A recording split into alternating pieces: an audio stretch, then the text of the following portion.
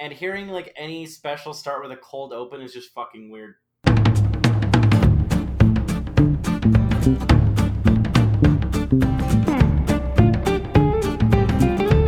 guys, welcome to Run the Light. I'm your host, Jeremy Plum. And I'm David Kalsgaard, and this week there is no guest. It's just Jeremy and I, and we talk about Patton Oswalt's I Love Everything. Yeah, we go into Death of the Author, which is removing the author from their work. We talk about Patton Oswalt's growth as a person, and we tangentially talk about Star Wars. Yeah, we talked a decent amount about Star Wars there, but it was a lot of fun. If you guys want to find more from me, you can find me on Twitter and Instagram at David_Kalsgaard. That's KOUSGAARD. Or you can find me on davidkalsgaard.com. Jeremy, where can people find more from you? You can find me at Plum Jeremy on Instagram or Twitter. And if you want to find more about the podcast, about new episodes, special events, just last week we talked about David's festivals. If you want to find any news about that, just look for Running the Light on Facebook, Instagram, Twitter, or MySpace. Just look for the big red light. And if you want extra content, episodes early, just become a patron. Tiers start as low as $3, and we really appreciate it. Yeah, thank you guys so much again for listening. I hope you enjoy the episode. Shaka bra. Stay dope, ski slopes. And hearing like any special start with a cold open is just fucking weird. I know that was. I kind of liked it though because it makes you intrigued. So like, hey, what is this bit? Especially when it pops to that screen that says 52 minutes earlier. It's like, okay, well now I got to watch to the end. I hope more comedy mediums do cold opens. I think it's just a great way to engage your audience. Yeah. I wonder what the thought process was behind that though. Was it maybe, do you think maybe it could have been a lack of confidence thing where it's like, I'm not sure if people are going to stick around from this one because this one was a little bit more positive than his other ones, and he's like, "Oh, I'm going to keep my fans around." I think it's a super 180 from Annihilation was the one with his talking about his wife and Lost, correct? Yes, yeah. Which is of course going to be, that's going to be a darker one, just based on subject matter. So I know. Well, by the way, welcome to Run the Light, a show that's always in progress. I'm your host, Jeremy Plum. And I'm David Kalsgaard. Thank you for listening. And also, I think that is the shortest cold open that we've ever done. The shortest running intro. Yeah, that is. It's been a minute since we've done it in just a minute. Yeah, we've not having a third person look at us going, say the fucking name. Yeah, exactly. We don't. But also, usually when that third person is, we're having a little more fun, upbeat, especially since we've lately just been using this show to reconnect with friends, just as an excuse to talk to them again. Right. But it's nice to go like, 5 minutes in, I should say the name. You know what? This is nice. I like this. I respect that third person. But we're talking about, of course, a special. Actually, I've been saving. But I've been hoping for a no guest episode for a little bit. I like having a guest, but sometimes I want to pick the special. Sometimes there are things go, no, I want to talk about this today. And I don't get that chance. I also, when we do like one episode, one movie a week, that doesn't sound like a lot of things. But when I'm doing a bunch of other shit for the podcast, it's like I don't get a lot of time. Yeah, there's a lot of things behind the scenes that people are like, oh, it's just one a week. It's like, no, there's a lot more that goes into it. There's a lot of unanswered text messages. Yeah, and we have both ends. We have a lot of we have way too many meetings for a podcast that is making no money. We have way too. That is this unprofessional, but exactly. I've been wanting to watch and talk about Patton Oswalt's I Love Everything because I've been thinking so much about Annihilation ever since it came out, ever since I saw it, and I love Patton Oswalt so much. And then I realized it accidentally connected to a topic that I texted you about this week really well. Oh, okay. So okay, Yeah, we're gonna get into that today. Okay. I think I think with Patton, it is very obvious about Patton's growth and Patton's history. And the question I asked Cameron, Sam Bontrager, Maura Gillen, Cameron Logston, Larry Smith, basically our greatest hits collection. Yeah. Um, not all of them, but a lot of it was, can you separate the comic from the joke? Basically, death of the author, boiled down. Hmm. And Patton's a great example of it. We'll get into that in a minute, but we can maybe talk about just things we really like about the special overall. And I think you hit it most of all. Is that this is a very cheery and back to normal, not back to normal, back to basics Patton. That cold open talking about Denny's, Hmm. I went, oh shit, we're talking about fast food again. Well, fast dining, Cool. but yeah, the same Dining. category. Yeah, it's Yeah. yeah, you very much got the sense like this isn't going to be like Annihilation. This is going to be kind of a I'm not going to say bounce back because Annihilation wasn't bad. It wasn't Uh, bad. It's it just, was I don't want to call it a comedy special. yeah, it was It's, definitely different because of the nature and context of what he was talking about in that right. special. For those who don't know or haven't seen Annihilation, he talks mostly the entire time about the passing of his wife. That special came out. Uh, he actually had a previous special, the one before Annihilation, that came out the day his wife passed. Yes. And then Annihilation, where he talks about his wife's death and going through all of that, and it's good. There are definitely some laughs in there, but it is also painful and heart wrenching because he is talking about the passing of somebody who he loved. And now we're back to, and I'm not even going to say it's previous Patton. I'm not going to say it's old Patton. This is a new Patton It is a new patent. I because think it it's is very much a new patent, but it's also, it's a growth patent. It's a patent that's like grown and changed because it's just time in life. yeah, And I've been so, like, the reason why I keep saying I don't call Annihilation a comedy special is it's very, all comedy is personal, yes, but this feels like its intention isn't to make you laugh. Its intention is to open up and be vulnerable with an audience, and that is not something that is different. And I want to treat it as its own thing yeah. It's because I think sharing. it deserves it. It's sharing. It's sharing emotion more than anything, but also trying to elicit some laughter through that shared emotion, which is sadness and loss. Right. Uh, so it's not exactly your stereotypical comedy special, but it is definitely special. It's special, But yes. now we get back to I Love Everything, which is, uh, he's it's not as dark and grim by tenfold, and it's Yes. you can definitely tell that something has changed in his life, but it hasn't to his core changed his comedy.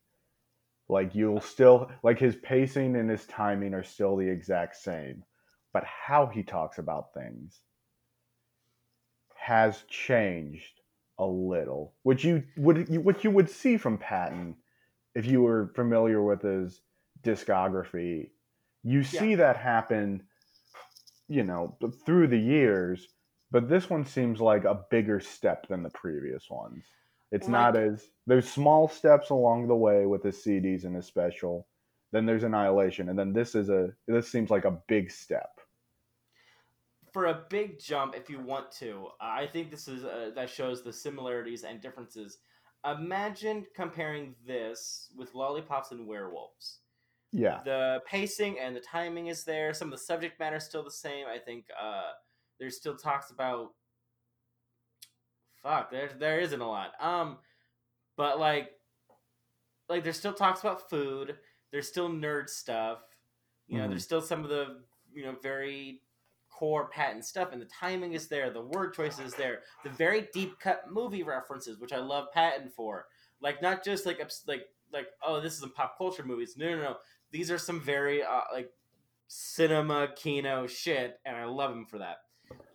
That's all still there, but like the anger has changed. The '90s alt like fuck it kind of attitude is like it's different now. Like it's a different person, which it should Yeah. be Yeah, because he's 50 now. He's not in because his he's 50. late 20s and early 30s when he had his earlier stuff come out. He should be different, and the things he talk about should be the thing that I appreciated the most. And he's kind of been trending this way is a lot of the nerdier stuff that he does. It's not so because there were some bits that he used to do that were just bananas absurdist. Mm. And then like especially early on in his more punk alt comedy days. But now you see it a little bit throughout his discography. It kind of goes away in Annihilation, like most things that he does, because it's a different thing. But there's still like the references, but they're not like the front facing part of the joke like they used to be. They are Like the they're adjectives to a word, not the subject of the sentence. exactly they are the background characters on the stage. Mm-hmm. They enhance and they help, but they're not the forefront anymore. And I'm not sure if that's just a thing that came with age, where he's realizing even more so now that he's like, I can make these references, but some of the things in my reference repertoire aren't exactly on the forefront like they used to be. So I'll put them in the background for the people who enjoy it, but I'll focus more so on something else that's happening instead of, this right here. I remember now. So this book was written in a period of time, like he's referencing a period of time before Lollipops and Werewolves, but Silver Screen Fiends, which I've recommended to everybody. Yes, you have. And You yes, wanted and to talk about that book on this podcast for a while, and one day we will get to it. I promise you, buddy. it But is a 5 hour podcast. It is a 5 hour book. You are flying to Vegas um, tonight. tomorrow Tomorrow. afternoon. Fuck. Um, I recommend that. It is 5 hours. If you have an Audible credit, throw it in. It is a short, quick, fun read, especially if you love the history of alt comedy in Mm-hmm. California and you want to learn more about film. That is, it's a great 5 hour drive. Jake and I plopped it in when we were driving from Michigan to Illinois to Nebraska. It just covered the entire ride. It was great. Mm-hmm. But that is about his obsession with pop culture, his obsession with basically film, and I would say like a very specific era of film, and going to the old Beverly and whatnot, and being really obsessed, and it taking up and consuming his comedy work with Mad TV specifically, and his beginning alt comedy change because he was a comic well before the alt scene, and then was transitioning, and that I feel like that is part of the Patton story. Like it's very obvious in his later records, but like I think he realized it's not as big as an obsession or as big as a part of him as it was when he was younger. Like you Mm-hmm. said, it's age. Now he talks about his wife, his daughter, being older, Oh, eating. he talks about owning a house and buying a house, which is not something I thought I would ever hear Patton talk about. Outside of that one joke where he talks about the magic of the signature. I Yeah, can't remember what album that is, where he just talked. But even then, the focal point of that isn't about buying a house. It's and about owning a house. It's about cursive writing. it Now he talks about owning a house and having to it hire is. contractors and subcontractors. You could imagine that bit like okay, the subject. That's actually this is how we're gonna get into the topic later on. Um, you could imagine that topic coming out of Brian Regan, out of Mm-hmm. Chad Daniels, Mm-hmm. maybe even Gaffigan. I Yep. almost said Gallagher, and I go no. Gallagher is more food based. He Yeah. doesn't concern himself with property. The only way that he would talk about owning a house is if he started smashing small houses on stage with a mallet. Gallagher believes that private property is a sham. No, that's just why. Man, I don't think Gallagher is as cool as you're making him seem right now. No, Gallagher 2 though. No, Gallagher 2 is really cool. Gallagher too. After he spent some time soul searching, he read a bunch of communist literature in the woods. He is dope as hell. He went from Gallagher TWO to Gallagher TOO. Fuck you. Fuck you for that one. That sounds funny. That means nothing. Like that sounds deep. It means nothing. So a neoliberal approach. But Oh god. uh, No, I uh, mean it, you could derive a meaning from it to the because TOO is an inclusive word. it And is. an inclusive he develops a more inclusive ideology. So there we go. God. You didn't even know you did that, did you? No, I didn't. I'm sleepy as shit. That's why No I said guess. fuck you. No guest podcast. Jeremy's leftist ideologies come out way more. Oh yeah, it's and I have to try to rein them in to at least be, just not so radical. No. You could call these my manifesto. Oh man, You know now I'm what? on record with your manifesto. That's I gonna don't drag like. me down. I forgot what I looked like for a second. I don't get to say manifesto. You know what? Yeah, Yeah. yeah. Yeah. No. No. Anyways, no, it's a more mature patent, but still also very goofy and fun and childish. Like he still does a bit about the Millennium Falcon, a bit I was actually depressed about for him. And I hate Solo the movie. Mm-hmm. But if Yeah. someone offered me to see the Millennium Falcon, I think I'd lose my shit. Yeah, how do you say no to that?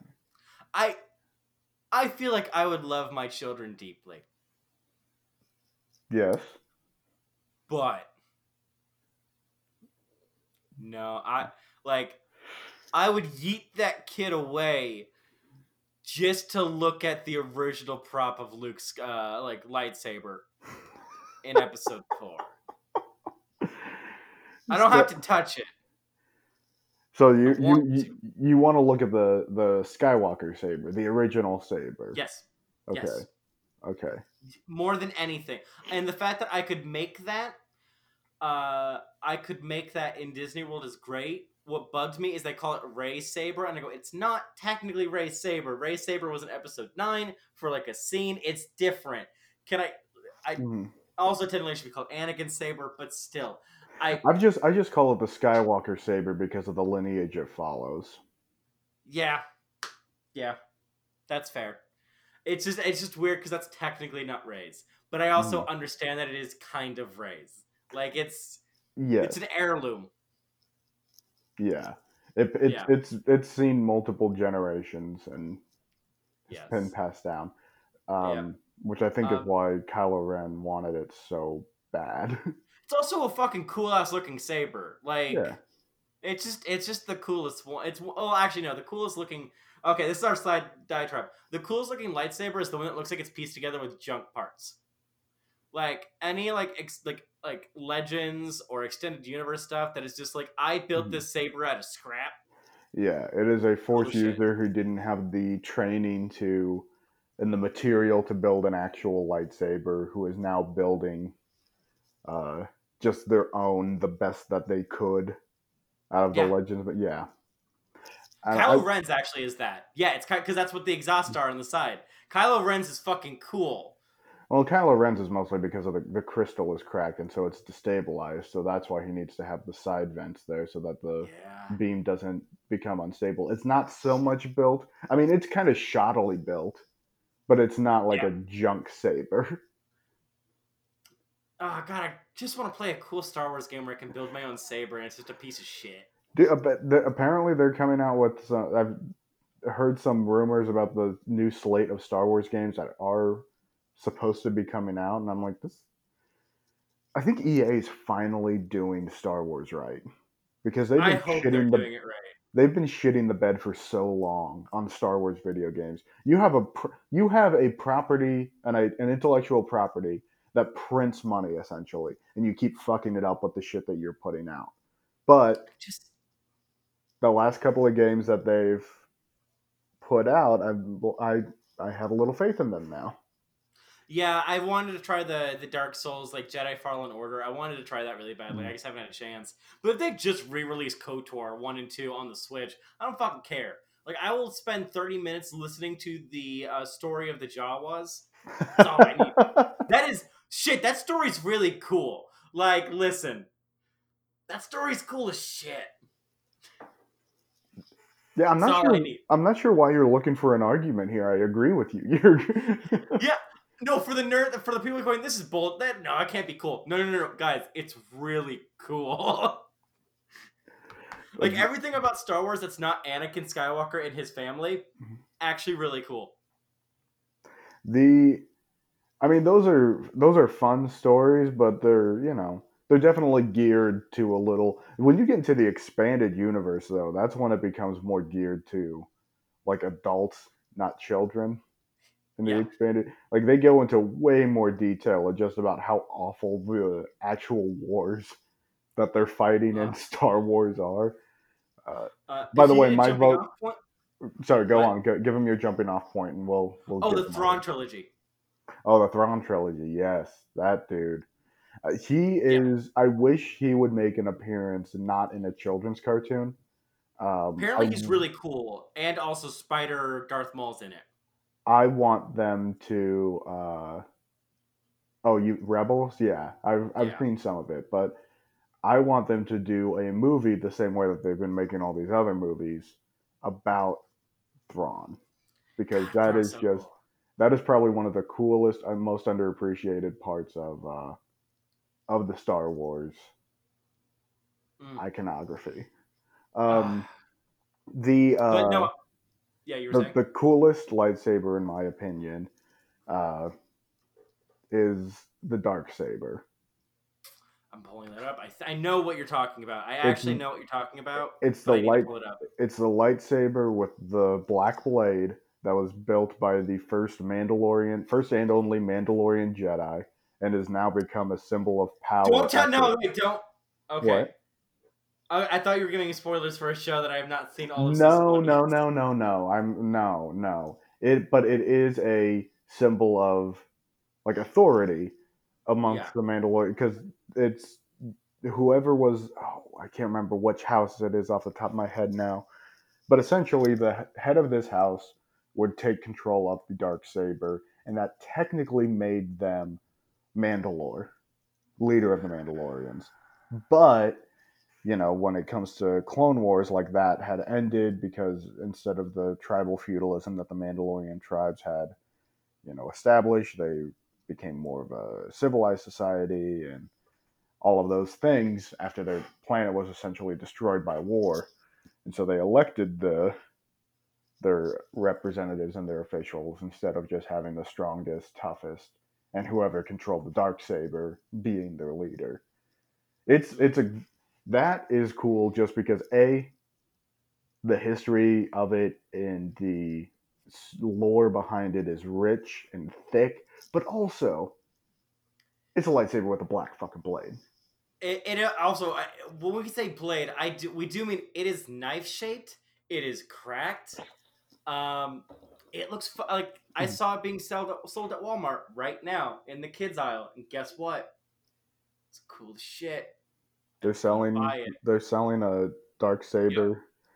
Mm-hmm. Oh, everything in me is trying to be like, dude, you're almost 30. Don't go buy this. You are an adult. Here's the thing. You are almost 30. You can buy it. Who's gonna tell you no? my, Fuck you, my wife. my wife.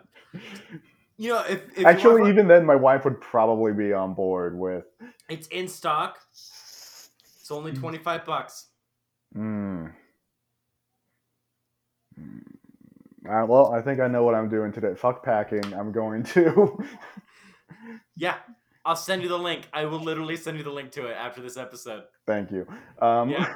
I'm gonna fucking. I haven't cracked open that Thrawn book in a while. I'm gonna fucking read that tonight. Holy shit, that shit's okay, good. we have We have really to get back, deviated. We but like did. that's the shit. That's the shit that I used to love Patton for, right? Hmm. Like I love getting into that because like him and Brian Posehn are like the two. They go, yeah, fuck yeah, let's get into the paint. And this is not that.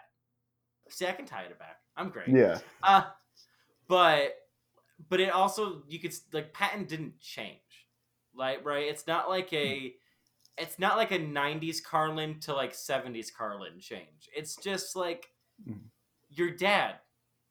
Yeah. Like he's still the same dude with the same interest, but there's definitely, I'm not going to say it's an unchanged person, but there are differences in what they find important now. Just Yeah. minor changes to what is now a priority in this person's life. Yeah, like definitely his wife is his wife is very important to him. Hmm. His daughter is very important to him.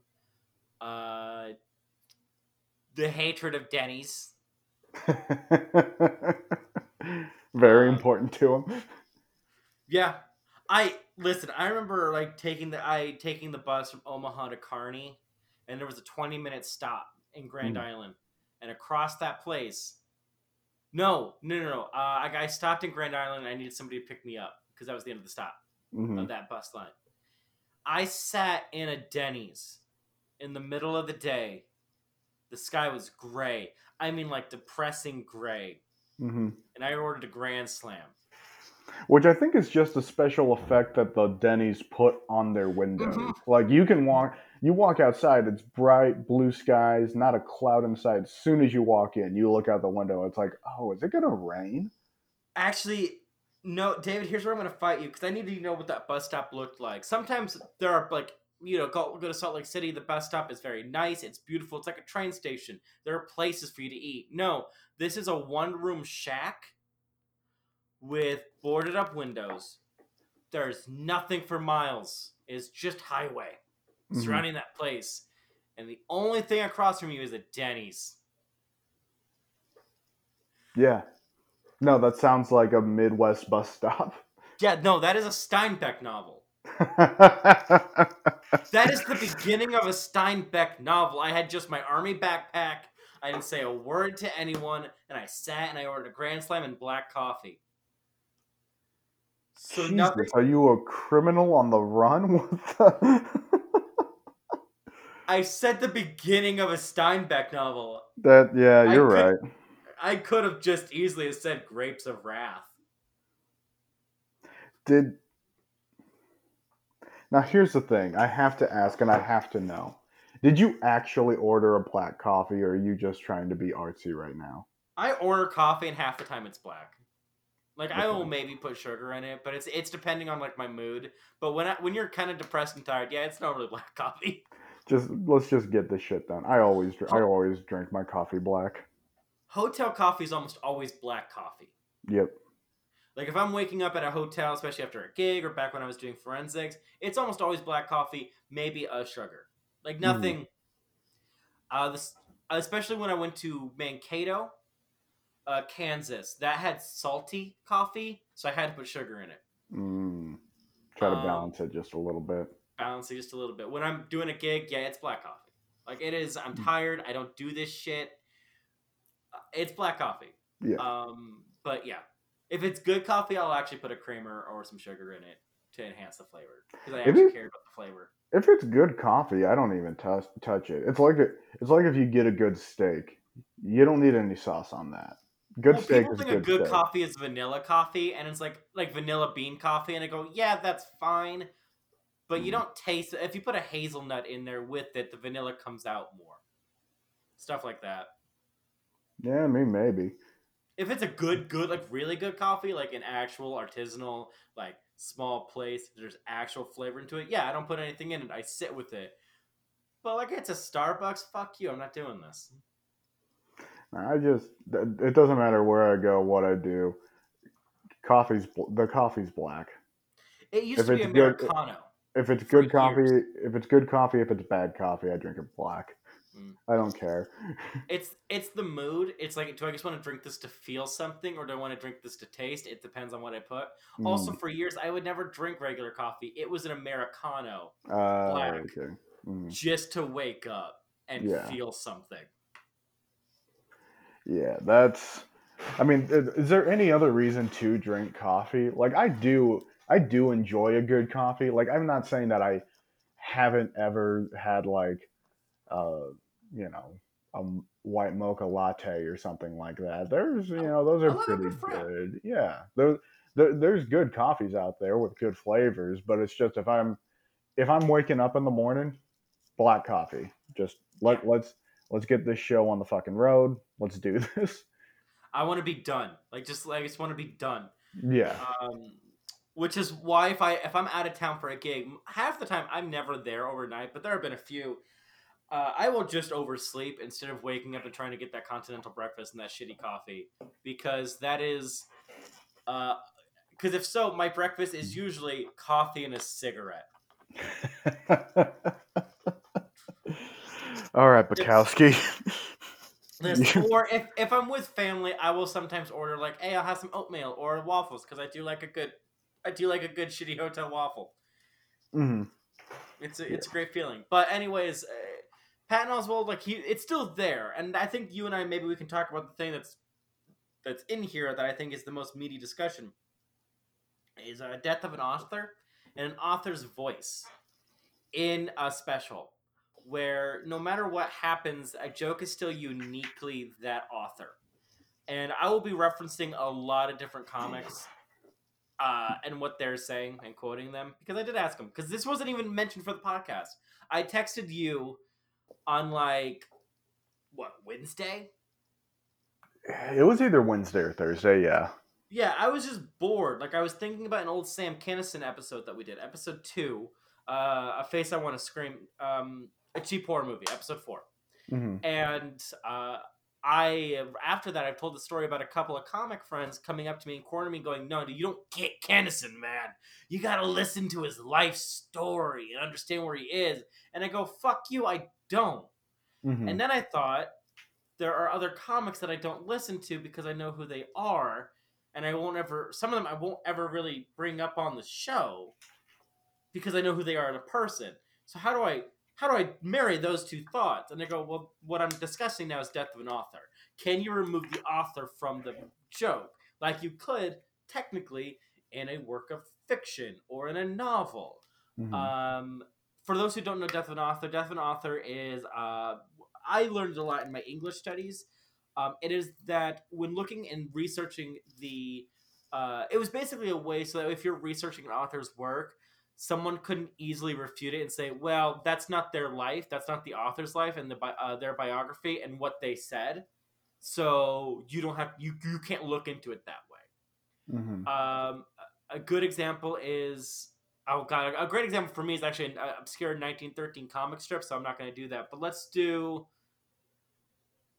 fuck it. A very easy sixth grade one is let's say we're doing 1984 and applying it to today's current political landscape. Hmm. And you go, well, Oswald didn't know that, so bleh. Orwell. And it's like you can look into it more. Death of an author is saying we can remove, and it's not the end all be all. You can remove what? An author, sorry, you can remove an author from their work without So it. you can remove the author's personal opinions Yep, from the work that they put out. exactly. Now, stand up is unique because I Hmm. could do that with Whitman. I could argue, even though Whitman's work as a poet is still uniquely personal, you could remove that from him. You could read a Sappho poem and take it in a lot of different ways that without actually ever researching who Sappho was. It helps. It's very important if you do, but you don't have to. I think some of the themes that the author intended is very much still there without knowing their life, but it's still there. But comedy is different. Hmm. Comedy is a far more it's a strange area to try to talk about this in because comedy is, there are people who don't do comedy that is necessarily rooted in reality. They get very absurdist and they get very weird. Mhm. So you can't really like judge their life off of that. Uh, Right. but so I'm just gonna say my piece right now Please. because it's a pretty simplistic one. Just the I think it's a case by case basis. Like a person like Patton, you can absolutely read into the author's life for his comedy, but then there are other people like uh, Nick Vatterott, who very funny, hilarious dude, super absurd. I'm not sure if you can look into his life and see what his meaning and intention were based off of his life with the jokes that he did. But you can do that with comedians like Patton Oswalt and hell, even Brian Regan or Chad Daniels, or just to name two other examples that were already brought up in this podcast. It's situational.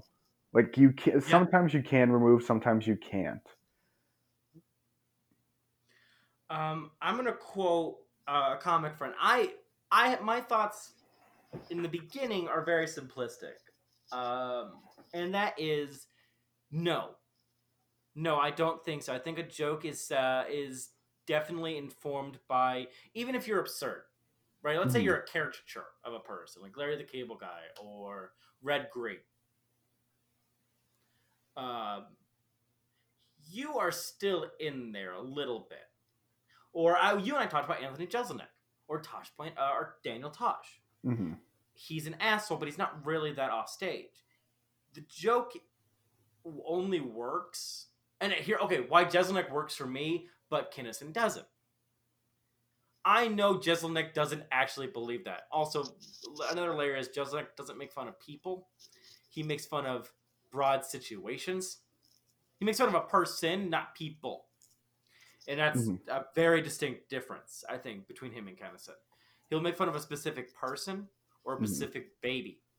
Kennison makes fun of women, Yeah, hip hop artists. There's there's a a difference. there's a difference between painting with a broad brush there, and the difference between going after specific people in specific situations, which Right. I think And is I think that's a comedy I enjoy better because it's not so much like there's this thing I don't know what a better thing to call it, but but I call it other comedy, where you see a lot of comedians who are like, oh, these people, these other people, these idiots, these morons, and then lay out something that they personally think is stupid that they might have seen a singular person do, that they are now generalizing to a whole group of people.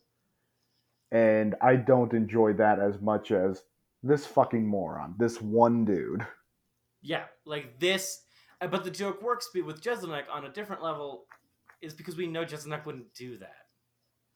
Yeah. And it's one of the things you go, I can't believe him.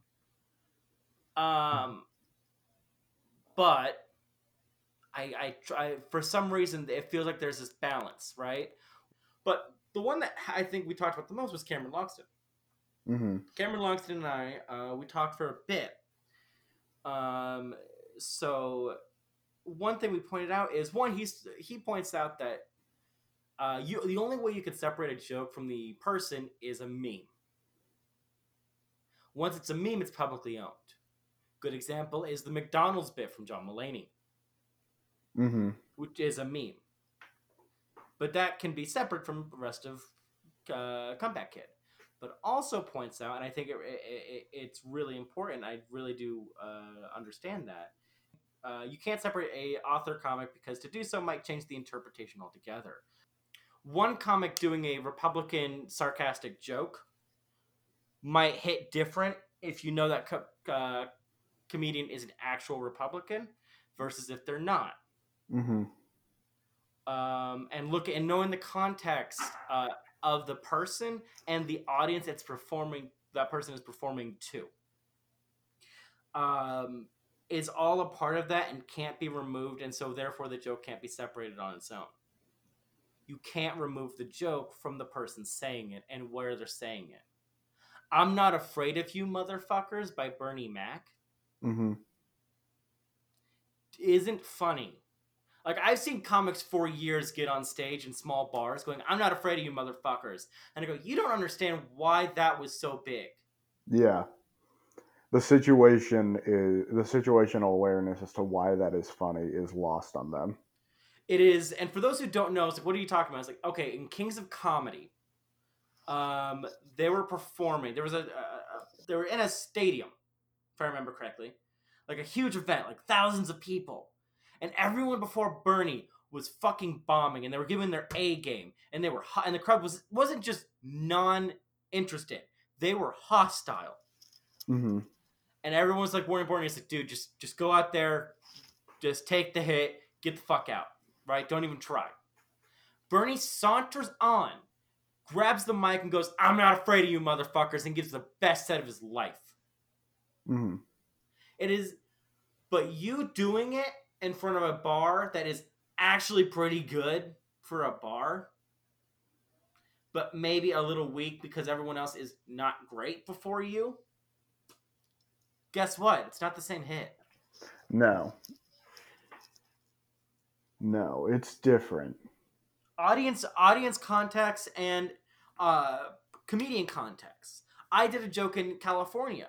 I'm a Nebraska comic. Nebraska is, even though we can separate our electoral codes, electoral colleges, is known as a very red state Mm-hmm. and not progressive. I went to California, and I was introduced as the Nebraska comic, and no one knows who I am. It is very clear listening to me for like 10 seconds. Jeremy is very, very liberal. Not Yeah. liberal, leftist. I am very left leaning. It's very obvious. I Yeah. have a jacket that says "Eat the Rich." Um, that David laughed at me because I had to take to a dry cleaner. Yeah. You, Yeah. you can't have a jacket that says "Eat the Rich" and then do some bougie shit like go to a dry cleaner. You But can't. okay, $10 to clean a jacket is not bougie. It's just how you clean a sweater. You don't throw a sweater in the wash. Sorry, I'm fucking up with my mute here. No, the just the act of taking it to a dry cleaner instead of figuring out a way to do it at home is Fair. bougie shit. That's No, what makes you you're not wrong. bougie. Not wrong. Not wrong. Anyways, um, but in California, I don't seem that way. I also dress like a Nebraskan. Like, it's just I can't get past it. Plaid over shirt, black shirt, jeans that only Mm. kind of fit, and a baseball cap. I look like a Nebraskan. Yeah, you look like you are not from that area. Yep. So when I do a joke about like growing up Catholic, I do a joke making fun of Catholics. Or I say having sex before marriage to Catholics are the second biggest sin there is. That and voting Democrat. Um, I think it's funny. I think it's shitty. I love dunking on Catholics any chance I get. I grew up Catholic. Mhm. That joke doesn't play in California. Not in a 5-minute set.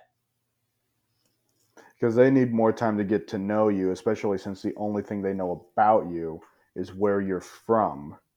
They need a little more time before they can be like, okay, he's not making the joke that it's bad to vote Democrat. It's a specific situational thing, Right. which based off of just Nebraska, yeah, you could see people easily getting on guard, being like, oh, the dude from the Midwest thinks it's a sin to vote Democrat. Of course he does.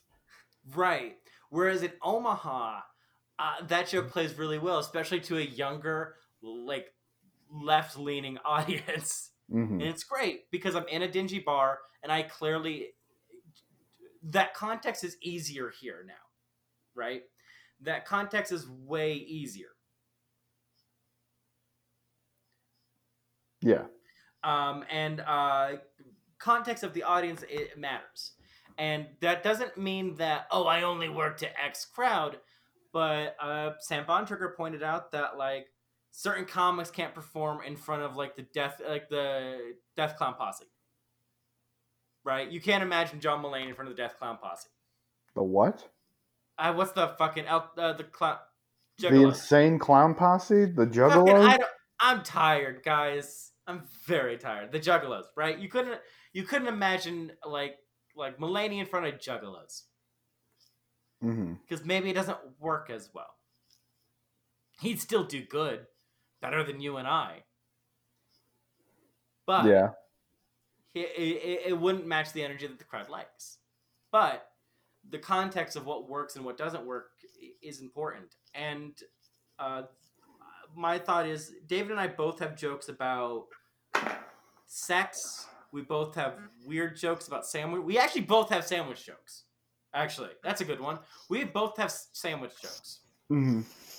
But because David and I have so dramatically different voices, if I took David's meatball sub joke and David Oh took yeah, my, the I completely forgot I have that joke. I don't forget it. Sandwiches are important here. And if David did my baconator joke, it is very clear who wrote what joke. Mm-hmm. Because David has a very specific voice, I have a very specific voice. That's why that show in Omaha existed. That's what she said for so fucking long. Mm-hmm. Although I do think that we would both be able to tell each other's jokes. Mm-hmm. We would just have to tell it differently than the other one does. But that's inflicting our author voice in there.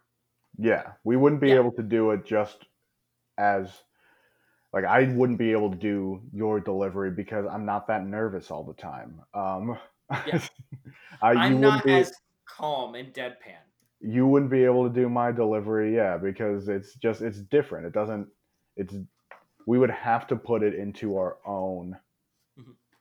voices, and that's where a lot of the uniqueness of stand up, and that's why it's so hard to separate people from jokes sometimes, Mm-hmm. because it's just that you like that joke is different. There was a in hindsight, this roundtable that was on this show that was talking about this actually isn't a great roundtable. It's Jerry Seinfeld, Louis C.K., and Ricky Gervais were Wait, who? all uh, Ricky.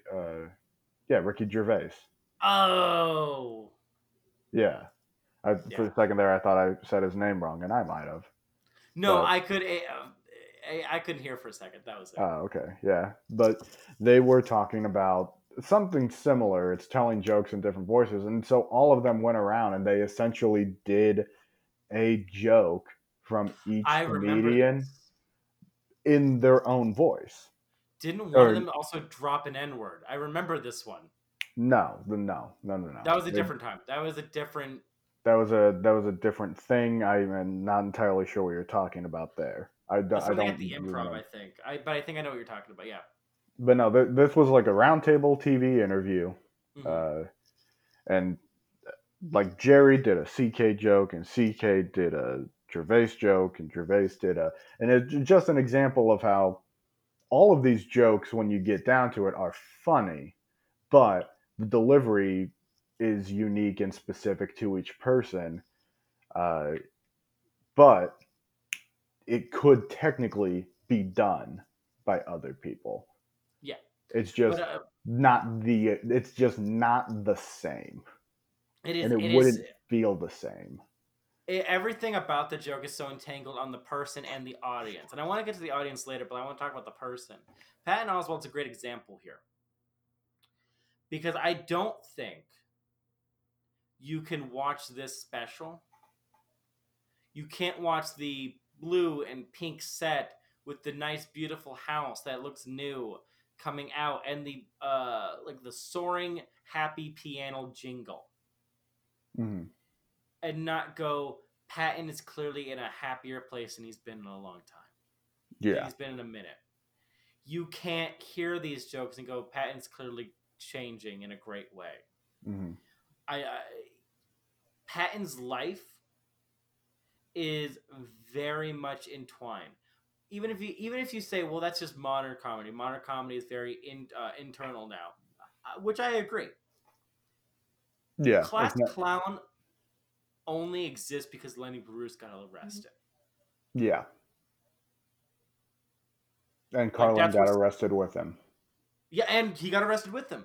And then to adding on to that example, Carlin does that joke in two different specials. 7 dirty words you can't say on radio and television. He does it in two different specials. Class Clown Mm-hmm. and HBO Live, the very first special. HBO Live was after the FCC. Yeah. Now, in the first special, it has a very different context with him in the audience, and the entire special as its whole. The thesis of that being a class clown is anti-societal, anti-conformity. That applies even to our adult life. And the 7 dirty words is a cap on all of that. Swearing, it can be a very juvenile thing, but it's also a very adult thing that we still put power into this day. The FCC one is going, why are people so mad that I said this? Yeah. Because it in hindsight, even he says, even at this point, it doesn't mean anything. There's different context, and the audience context, who understands, who knew the lawsuit, they're also on a different page. The audience is just as important as you, which is why your set buildup is also super fucking important. And that really works more like this is talking higher level, like famous comedians. People are knowing what's going on in your Yeah. life because you are a Yeah. public figure now. I'm not sure if that has the same translation to you or I, where people You have can argue that. people have no idea what is going on in our life. So everything that is going on in our life, they have to deduce it from our set if they're able to. So, so here's a smaller set. I'm not going to say the comic's name just because I haven't asked them in advance. Every comic I've named here, I've asked during this episode, or I'm going to ask later. Yeah. But a comic I remember did two clashes. They're Iowa centric. They talk about their kids, but they're very much a redneck, but in a fun way, not in a derogatory way. They're very much a country kind of rednecky person. Mm-hmm. They did one clash dressed up, khakis, nice shirt. Yeah. And one of the balance they got is wear something that fits who you are as a person. Mm-hmm. Which I think boils down in a bad way to you have to wear X, Y, and Z on stage, a shirt without anything on it and stuff like that, which, okay, we could go into detail on how that's kind of bullshit. But I mean that works for me because that's just who I am as a person. I'm very right. much like as much as I do think that I can be interesting overall, I'm not a very like when I walk out on stage, you expect to hear certain things coming out of my mouth. You expect, and I kind of dress into that by wearing, logoless sweaters mostly, t-shirts sometimes, depending on if it's a venue or, something that looks nice.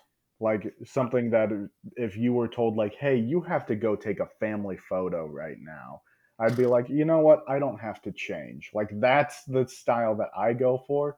And it fits for me because that's just kind of who I am as a person. I have dressed like that since I was in high school. Like that is just But who I arguably, am. that shows who you are. Yeah, Right. that shows who I am. Yeah. If it and that's I think the thing that they were really getting at is like if you are like if you're a more alty punk rockish kind of comedian, absolutely wear band shirts on stage. Wear I'm a band shirts. chaotic mess. Yeah. I wear skinny jeans, my black and white Vans, and a black T-shirt. Sometimes it has a Godzilla logo on it. Hmm. And uh, if you wear if you wear a flannel on stage, that's right up your alley. That is it depends who on the you season. are. Yeah, Yeah. pretty much. You don't talk about the Baconator fucking with a button-up shirt on, Exactly. unless Like you're are meeting the you Baconator's parents. yeah, you would look it would feel and sometimes that can work in your favor. Like if Yeah. if I were to put on a nice sweater, and let's say in a world where you didn't write the Baconator bit, I did. I feel like I could get away with doing the Baconator bit dressed how I'm dressed, just because it is a departure from what you would expect to come out of my mouth, but not such a deep departure that it seems weird that I'm It would be saying a it. chaotic turn for you. Yeah, but Yeah. it wouldn't be such a deep turn and a Hmm. turn away from what I look like and what I should be talking about, quote Yeah. unquote, should be. Yeah. The Even even the if but I did a Sam joke or a Cameron joke, I don't think I have the ability to do that. Cameron's a very smart writer, mhm, and everything is like everything is so precise in the best way. Sam is very wild and very like. Actually, putting those two together, I think is the right one. Sam is very wild. You've heard him on the Kid Code stuff. Sam goes not to 11, but to 15. yeah. I think you could do a Sam bit because you two have not dissimilar energies. Like Yes. they're not the same, but there's a wavelength where there are some Sam bits where I'm like, I bet Jeremy could do that, and there's some Jeremy bits where I'm like, I bet Sam could do that. I could do the Drifter joke. You probably could, yes. Yeah. Yeah. And Sam definitely could do. I think he could definitely do Baconator. Yeah. Like it's Yeah. He could do Baconator. yeah, but I don't think he. I don't think Sam could do your uh, text from a priest bit, No. and I don't think that you could do Sam's Jesus rides in my sidecar bit. God, I think about that joke often. Hmm. And sorry Um, for everybody who's listening who has never heard any of us do stand up and have no idea what we're talking about. This is a little more insidey, but it's a little bit insighty, but these are very specific jokes that very much specific to us. The early version of that joke has Sam going day by day, different fictional characters like Snap, Crackle, and Pop, and he would go into it. yeah, that would And it, ride in his sidecar on what day of the week. It's a so fucking fantastic. It's a fantastic bit. It's a fantastic bit. oh, Um, fuck, it's good. God, the My turnip. Baconator bit is very well documented here. Don't even. It's Yeah, fine. but the apologies for the people who have no idea like who Yeah. we're talking about and what jokes we're talking about. These are very specific examples. Next time, if we're going to if we're going to keep going into this further, this is mostly a note for myself. Just try to open it up to like more famous Famous comedians ones. that Um, people would be like, yeah, okay.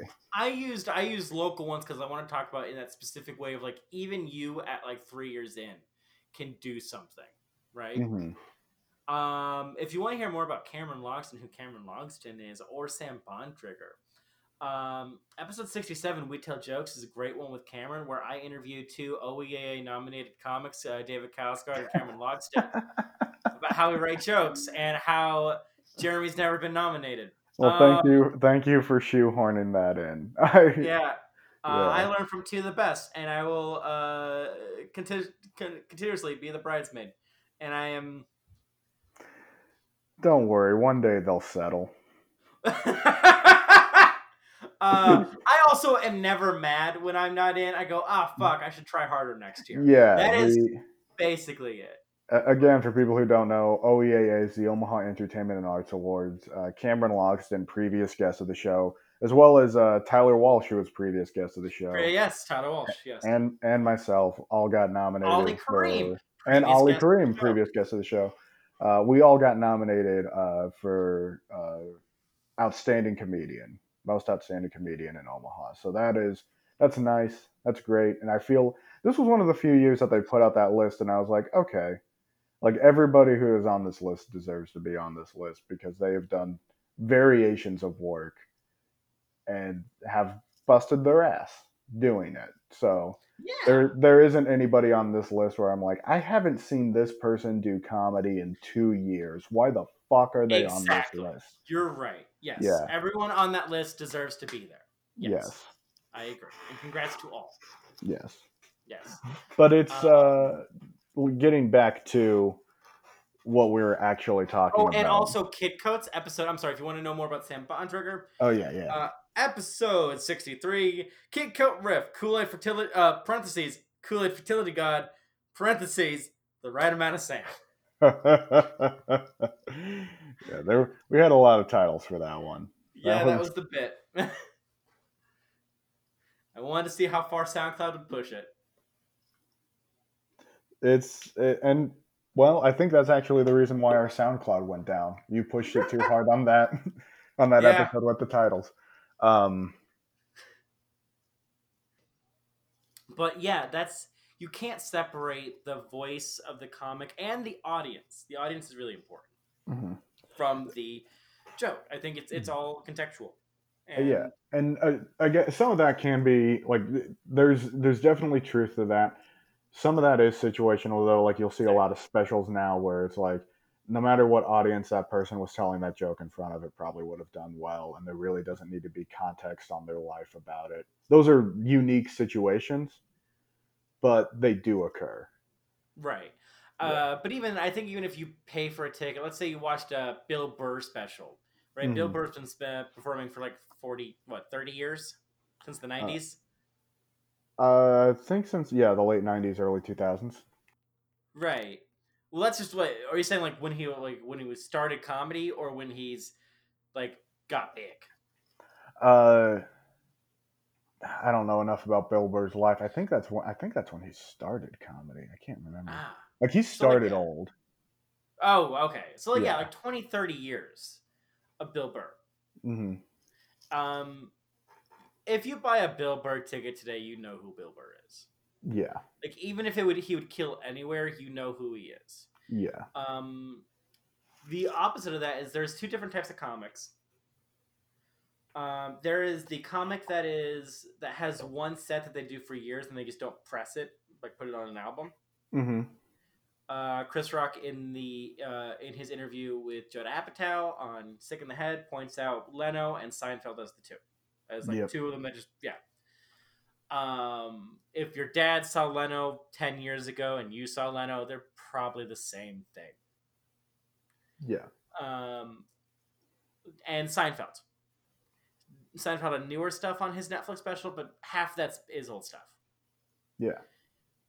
Does that still apply? Yeah, that means they didn't grow that much. Mm.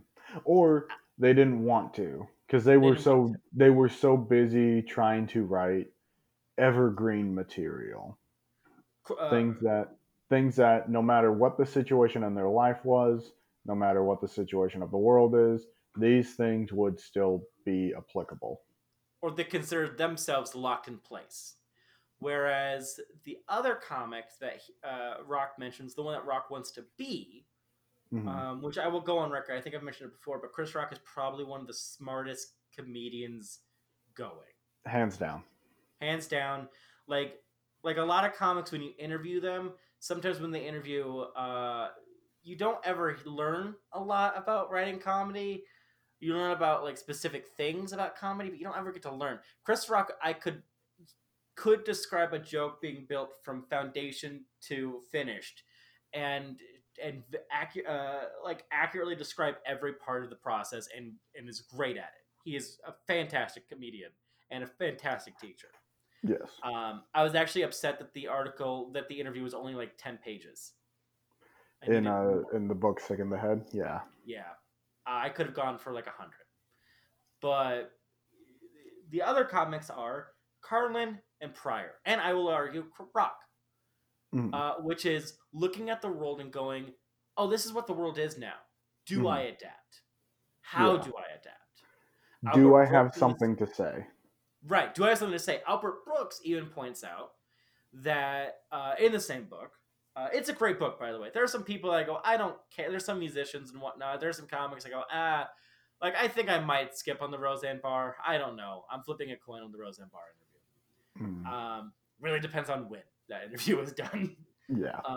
90s Roseanne, I'd be down for. 20 teens, Roseanne. We can skip I that. guess even Roseanne Barr, when she referenced people by number in her later seasons of the Writing Roseanne show, yeah, I want to hear what she has to say. I won't listen to it. I want to hear what that person has to say. Yeah. Something about that seems a little okay. Not okay, but but she, Albert Brooks says some people think artists are looking ahead of the crowd and that they're a seer, but they're Mhm. not. They're in the middle of the crowd and seeing what the crowd is at, and that's what a real audience comedian is. Mhm. And in that point, that's where the audience and the comedian both contexts incredibly matter, and that's where the growth is. Yeah. Uh, and that's I think the best way to describe that. And you can't remove the comedian from that. You don't need to know their autobiography, but Mhm. I think their autobiography is very apparent in their set, and Patton Oswalt proves that. Yeah, Patton Oswalt is definitely like you can go back and listen through his entire discography, and he'll talk about not wanting to have kids, not wanting to get married. Then he's talking about, oh, I got married, now I'm having a kid, and they're just changes. Like you see the changes in his life, and a lot of the times that change is being reflected. Like his audience is also experiencing those changes too.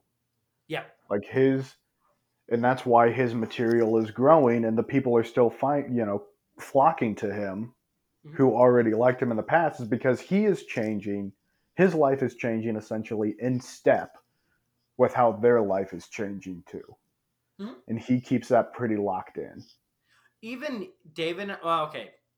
David and I are at different points in our lives. Like David's married to his wife, Mhm. and I am, still single, have no kids.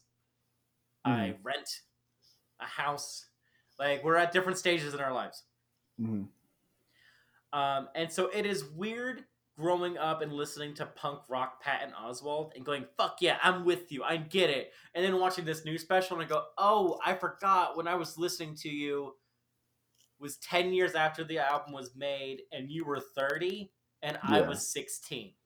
Yeah, you were already this guy, Yeah, but you are not this guy anymore. right. And that's a fun thing. I like that.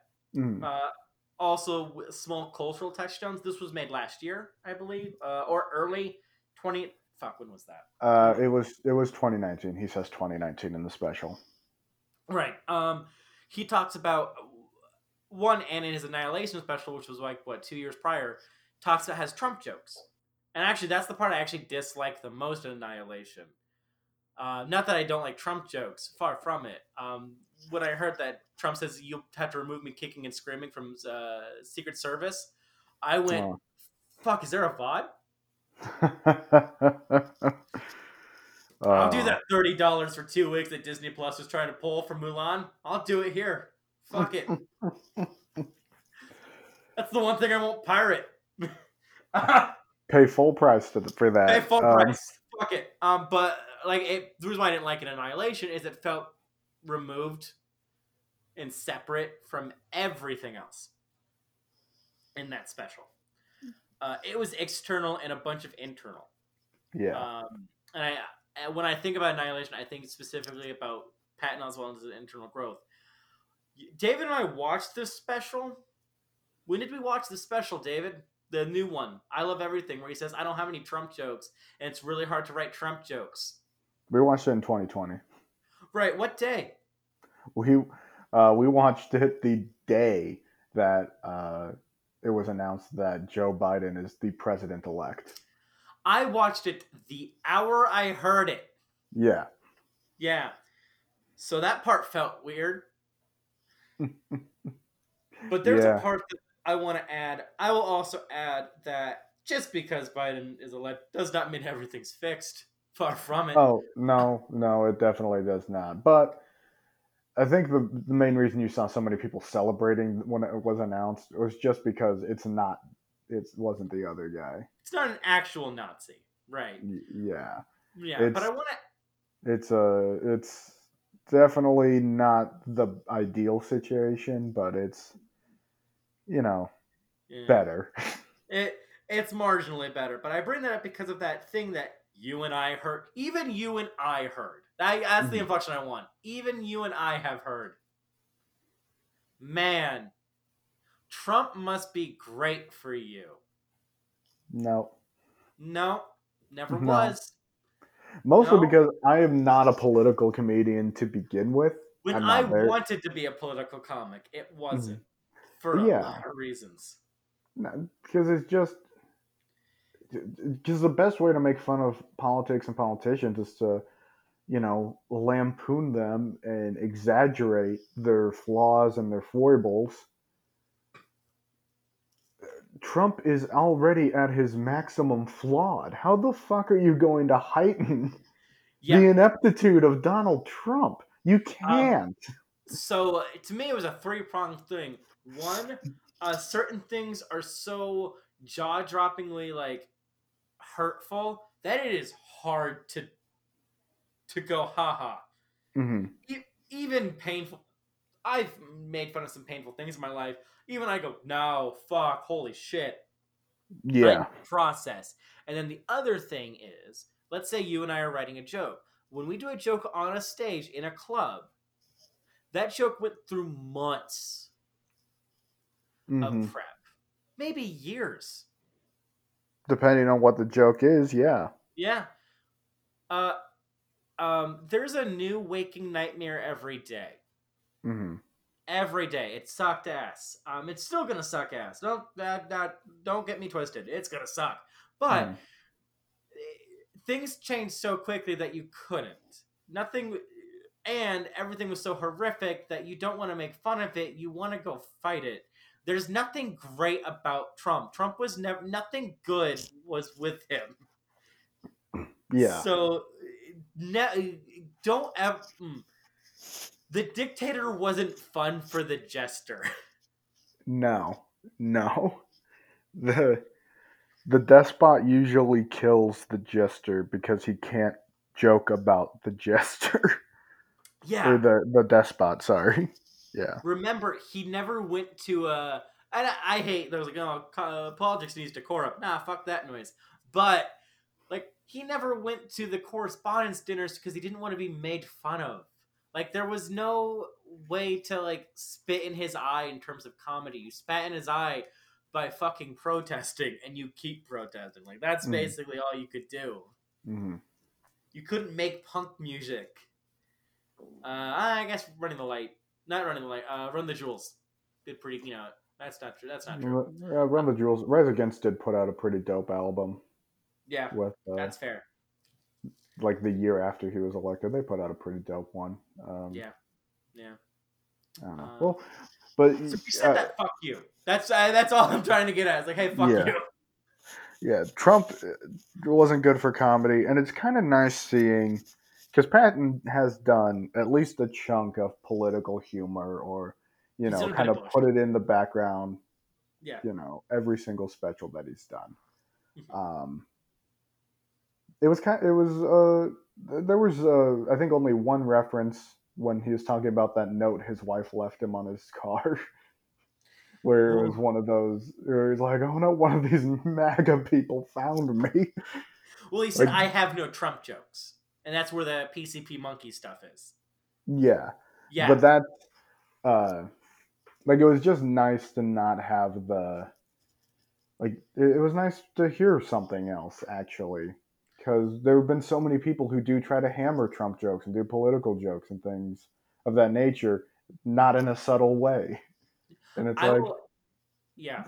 take it out, put a metaphor in. That's my baby right there. Arguably the best Trump joke was Mulaney's Horse in the hospital. horse in the hospital.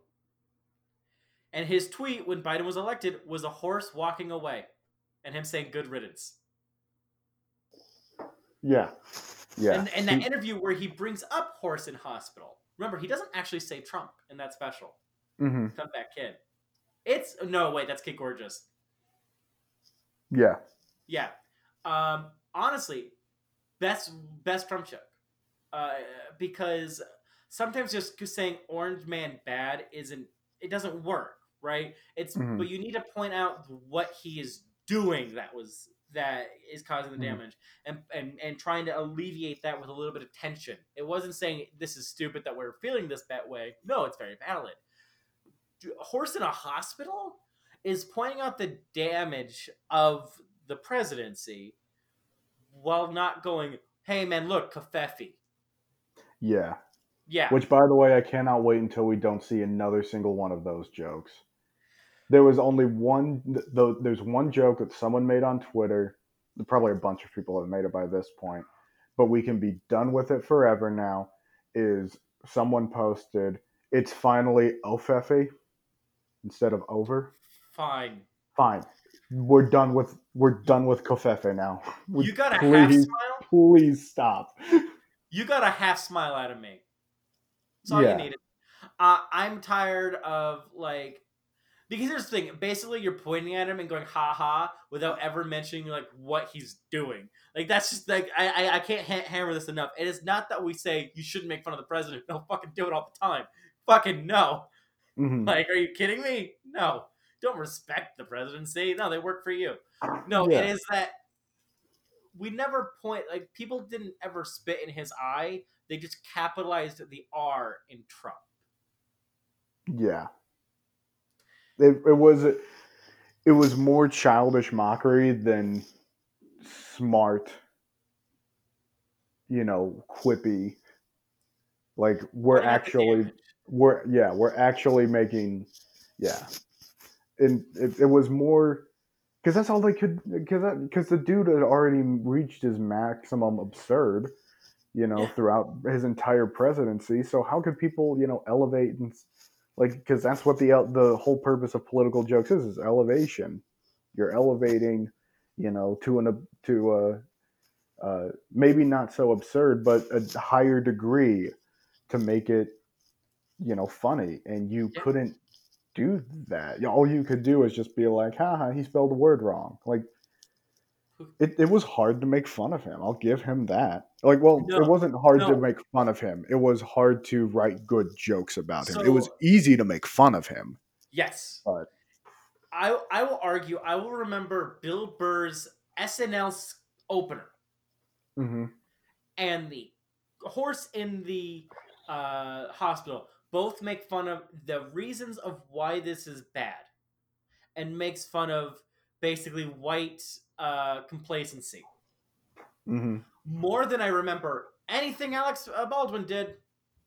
yep, That's it. It is commentary, not mockery, yeah, and that's and what that's what you should strive for. that's what political humor should be: is commentary, not just out and out mockery. Because out and out mockery it's not smart. It's Yeah, not. Uh, or Borat too. yeah, I did. Friend of the show, Preston Tompkins, did have a he did have a pretty funny tweet this morning. He was like, "Okay, can we all finally admit now that Do Nothing Democrats was pretty good? Was pretty good." It's like, oh yeah, I didn't think he made that. I thought the leftists made that. I thought we made that because do nothing Democrats. he definitely jumped on board. If he Hmm. didn't out and out, it was like, okay, whoever did think of that, that was pretty good. That's good. Do nothing Yeah. Democrats. Fucking like amazing. Actually, Yes. apt. Hmm. um, I will remember Borat too. Not even commentary. Just putting a mirror to Rudy Giuliani and Trump supporters. All I need. Yeah. All I Just need. just showing these people just showing who these people were to themselves Yeah. is was enough. It's all. Yeah. Just saying. Just saying. Orange Man bad. Bleh, Hmm. right? But showing that, and that is why I hated Trump. Some Trump jokes, especially like local stuff, because it wasn't ever. A lot of it wasn't more than that. If you did a Trump joke, I wouldn't get mad at you. I understand it because, of course, this is an outlet that you need to get rid of the frustration. But I Hmm. I want people to say something. Yeah. and people were mostly just they weren't saying anything They when weren't they would saying make it. these jokes. And if you're not going to say anything when you're making these jokes, then why bother? Just why? Like you You mean can, white noise? yeah, like Yeah. just leave it to other people who actually have, you know, a stance to take on these things instead of Will trying to inject yourself. the Wilmore Show on Larry Peacock. Wilmore? Yep. No, it's called Yeah. Wilmore. Oh, it's just Wilmore now? Very first click if you click play on Peacock, which we got for free because of Cox. You click play. First two things you see is you see the pictures of the Black Lives Matters movement, and then somebody holding a sign saying this is stolen land. Mm-hmm. And then he goes into and talks about like this is what it like first episode Corey Bush, what's it like, what was it like in Ferguson, what's it like on the front lines now, and goes into it. We talk about it, what's the right way to protest, and it's still a fun show done by a comedian. Mm-hmm. I'd much rather listen to that than Baldwin. Yeah. Alec Baldwin doing, honestly, which was not a good Trump It's not a impression. good Trump impersonation. In fact, It, when it I got did better. I'll uh, give him that. It got better, when I did but not sketches by for much. Cam, Yeah. he said, "Listen, watch Alec Baldwin's because it's the easiest Mm-hmm. to mimic, and it's very broad." Yeah. I don't think he said easiest and very broad, but he goes, "That's the one people know, and that's the one if you want to copy, do that one because you have to perform in like 3 hours." And I go, "Yep." Yeah. And I will say it is the easiest, it is the broadest, and it is kind of the laziest. Yep. Yep. One more positive of him not being in office anymore is we probably won't see Alec Baldwin on You Saturday know we Night won't. Live. You Well, know we we won't. will. Yeah, we Until will. January at least. Yeah. Anyway, let's move on off of this. Yeah, I'll be honest, I'm a little over it. I'm a little over everything. Like I'm happy, but there's still a shit ton of work to do. same. I just I, can't it's wait just till time we're for done time talking. capsule. Yeah, Yeah. I just can't wait until we're back talking about different things that aren't centered around one dude. I I can't wait I can't wait to just keep going and keep getting out there. But like I wanted to point out this in this special because it was a funny time capsule and a Yes. uh, and because I think we'll never bring it up again. Hmm. But wait, wood. Knock on wood. Yeah. Never do it again. Never bring it up again. What was it like when people said, "What's it being a comedian in Trump?" It must be great, right? No, Yeah. No. no, it wasn't. And if No. you want to write political comedy, cut this part out. Remember it. It is Hmm. commentary, not mockery. Yes. Yes. Yeah, Now, I do want to move on to Patton real quick before we wrap up here. please. Um, Everybody says his KFC famous bowls joke is like the most iconic Patton joke ever. Iconic. I could say iconic. Yeah, not his best. I want that joke replaced With in people's memories with his breakfast cereals bit. That bit God. was so smart and so good and so punchy. It I like the famous Bulls bit. It is an iconic bit. When people remember Patton Oswalt, I want them to remember the breakfast cereal bit because the breakfast cereal bit is I don't know. It's just it's a next level amazing kind of like It's I not as didn't know it. angry. Yeah, and I Yeah. didn't know that somebody could talk about something as mundane as a breakfast cereal and how Not just breakfast cereal. Not mhm, just breakfast cereal. Old people breakfast cereal. yeah, your breakfast cereals when you're 50 plus years old Yeah, old is maybe not the right word, but yeah, 50-plus-year-old breakfast cereal. is just that just down to premise alone. That is perfect. It is. And that's the point I think when you and I can argue, because like you know how okay, we've seen kind of not good comics, right? Yeah. And they always trying to make things really big. and it's always about this person I dated. Oh, they did this fucked up thing, or wow, look at this. Isn't it wacky? But like the funniest things are just taking the normal things, turning off that like apathetic glasses off your eyes and looking at, isn't it fucking weird? Mm. Isn't it? Isn't breakfast cereals just a little weird when you're older, where it's just a novella on the back of it, Mm-hmm. and then Mm-hmm. playing with that? Yeah. Well, I mean, because I've noticed this difference. Like, I am a huge fan of the sugary kids breakfast cereals. Like, if Yeah, Captain I Crunch is want, fucking great. I once bought a one of those big bags of Captain Crunch's Oops All Berries cereal. I want to get Oops All Berries. I haven't gotten that yet. Dude, Oops All Berries is the best cereal. I Fuck love yeah! it so much. It is great. Turns your poop green. It's fun all the way through the process. That's the prize inside, by the way.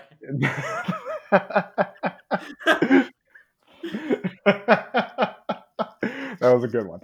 I, I've been hitting these. Listen, people have been saying it's hard to write jokes during quarantine, and I agree. But having a podcast where you just rapid fire these, that's all you need.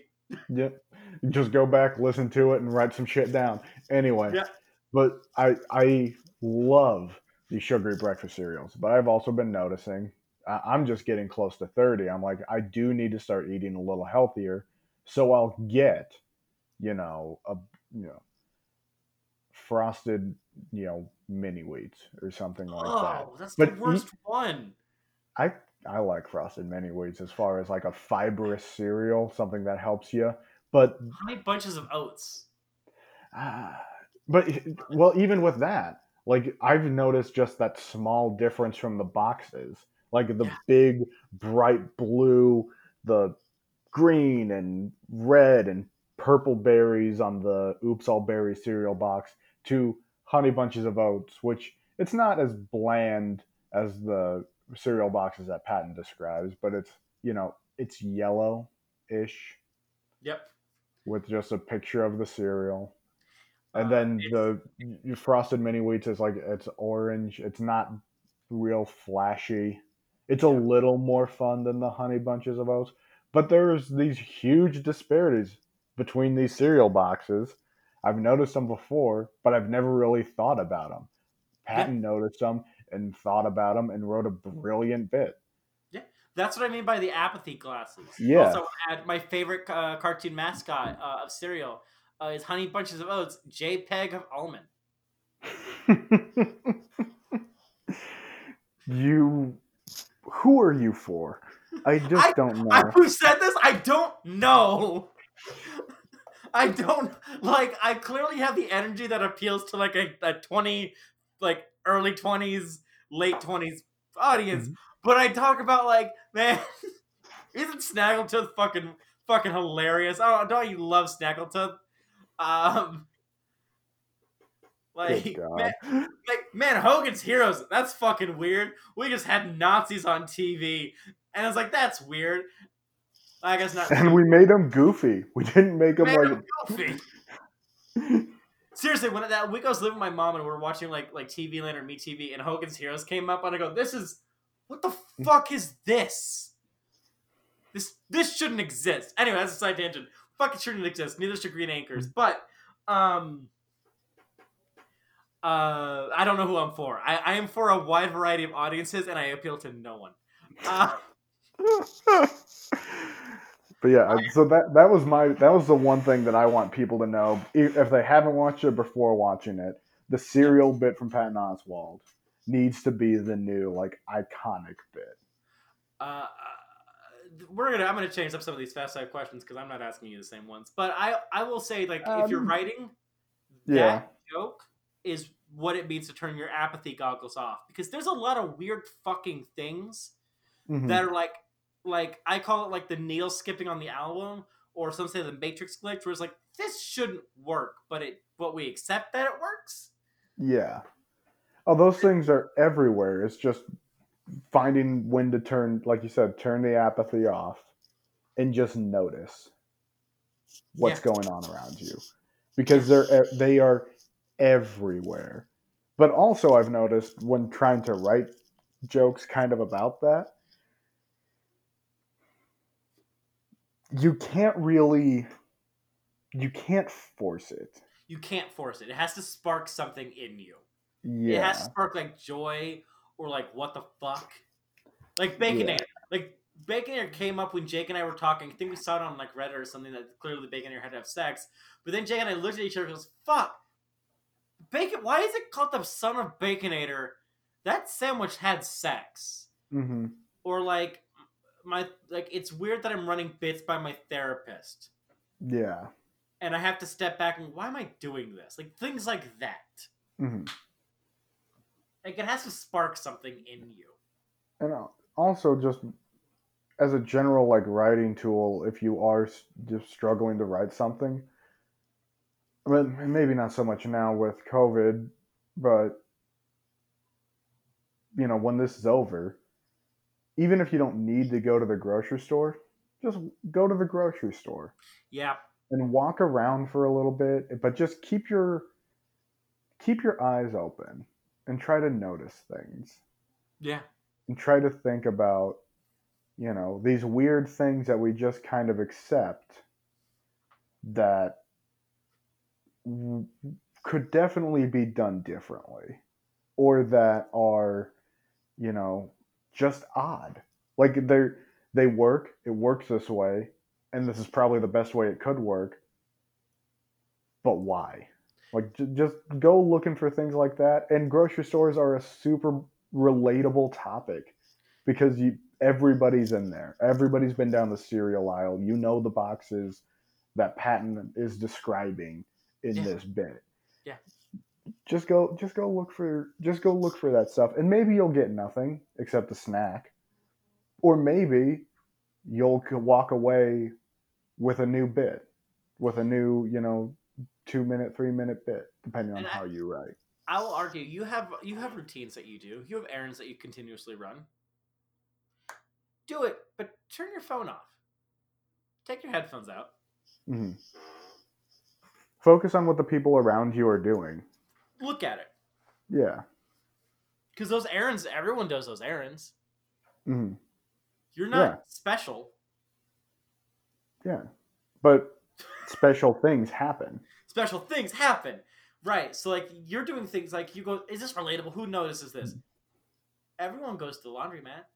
Yeah. Everyone goes to the post office. Well, not everybody goes to the laundromat, you Well, bougie everyone does. bitch, but Yeah, fair. You're right. But like the I'm trying to think of errands people do outside of their house. But like everyone, well, I mean, even chores that you do around your house. Like exactly. I had a new bit added to, I had a new joke added to a bit. That's the right way to say that. Just this past week, when I was taking my trash out, my neighbor asked if he could put something in my trash can on trash day. What the fuck? That's a monster. Yeah, and I listened to enough murder podcasts to know that you say no to that because that's how you make the list of Oh. persons of interest in a serial killer investigation, and that seamlessly moved into the bit that I have about how I don't get to know my neighbors. Yeah. Because You if get to they get off. are somebody who does something super fucked up like that, I don't want to be the person on the news. I just, instead of having my headphones in and not paying attention, uh, well, even then, that situation doesn't really apply because I was just doing a thing and something happened. Mm-hmm. So that's why you should keep your phone off or not your phone off, but your phone down, at least one headphone out. Because if you're doing something totally normal, something strange might happen in this totally mundane task that you normally do, Mm-hmm. and now you got something from it. Exactly. I one that is even besides the murder thing. Uh, pe- People don't do that, and people shouldn't do that. Don't don't get near me in my trash. Well, the neighbor that he just needed a place to throw his pumpkins away from No, Halloween. nope, no, no. hmm This is the only time I'll ever say, "Get off my lawn," is if you do that shit. As if you're near your trash cans. Get the fuck away from. Get out of here. There's an unspoken rule. Hmm. Unspoken. You Talk don't about go trash. through people's trash. Don't go through people's trash. Also, and this is a very specific Omaha thing, we just got new garbage cans, and I looked at it and I got like irrationally angry. I go, I didn't fucking ask for this. Where did this happen? When did this happen? Did Was this a thing that people asked for? Where was I? Where the fuck are these? Dude, Are you you live saying in a mine aren't good enough? Fuck you live you. you live in a city that provides you free trash cans. It is. Shut up. It's I not. have to go buy my own. I have some. Okay, it is okay. This is where the most like. This is why Jeremy sometimes can't watch Curb Hmm. because I relate too much to Larry, and I go, yeah, Larry's right. That's why is everyone treating Larry like he's the bad guy? He's right. It is. It is not that they gave me new trash. It is not that I have new trash cans. It is that they gave it to me and that they assumed that mine that I own are not good enough. Fuck you. You have thought way more about this than you should. Why the fuck do I get this? Like, I didn't ask for it. I didn't vote on. What the fuck? I'm just saying, it'd be nice to ask. It's a bit passive aggressive, is all I'm saying. It's a bit of I should recycle, but it's a lot to you to assume that I do. Oh Like, my fuck. god. Mm. I feel so bad for your dry cleaner. There's no way you don't complain all the time. Like, I'm sorry, but there were 7 patches on my fucking jean jacket, and now there are 6. Where did 7 are little. I have like 13. And a bunch of pins. No, I complain to nobody, and I wait till this moment. Oh god. So I get to hear the brunt of your fucking This great. is like, I'm just here. What is the deal with these new crash cans? That is basically my feelings. What is the deal? Well, most people call them trash cans, not crash cans, but Fuck you. you know. It's a lot of assumptions. And if they're big trash cans, what, you think I have a lot of trash? I do, but maybe I don't want to show it. Like, I'm just Well saying, now it's a lot of well assumptions. now you don't, because visually one big trash can is a lot better than 3 or 4 smaller trash cans out That's on. fair. That's fair. It's just a lot of assumptions. A lot of assumptions. I don't like them. I don't like them. You're going to have a lot to talk about in therapy this week, aren't you? Yeah. I also realized I'm going to be a cankerous old man, like at 31. What do you mean going to be? You already are. Fair. No, that's fair. I just this is also half the reason why I don't watch Curb. Is like I'm not gonna find Larry funny. I'm gonna go, why are people persecuting him? He's clearly right. You should be on eggshells if you're a guest in someone's home. What? Why should I assume that I should be comfortable in someone else's home? No. Well, everybody, thanks for listening this Thank week. you. This has been a This, this has actually, been an episode. I want to do the cool down question, but instead of that, I want to go, what's your favorite cereal? Oh, my favorite cereal? Oh, it is a tie between uh, Oops All Berry cereal or the Eggo waffle cereal. It used to be Waffle Crisp, but then I guess they decided to throw the Eggo branding on it or whatever. So it's Waffle Eggo Crisp is waffle cereal. back? No, Eggo waffle, though. It's the Eggo same thing. waffle cereal. It's essentially the exact same cereal. Ooh, that sounds really good. I haven't had cereal in a minute. One cereal that I miss more than anything is French Toast Crunch. I want them to bring French Toast I don't think Crunch I've ever back. had that. That was a little before my time. It is Yeah, so good. I want that. I actually like almost a lot of Captain Crunch. Even basic Captain Crunch is just little yellow squares. Like, I love all of it. But peanut butter one and regular berry crunch is really good. Peanut butter crunch. That's a good one too.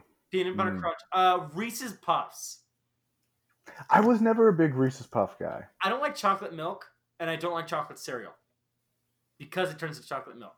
But Mm. Reese's Puffs, I fuck with those. Those are good. They're really good. And I also really like. I actually really do enjoy just regular cornflakes with a little bit of sugar Mm. added on top. Here's a cereal that I miss too. Honeycomb, but the strawberry honeycomb. Ow! I had that once. I also just love honeycombs. I'll Oh, eat that honeycomb is dry. great too. Yeah, but I don't. if they brought back strawberry honeycomb, mm, Mm. mm. Kix is underrated. Kix are good.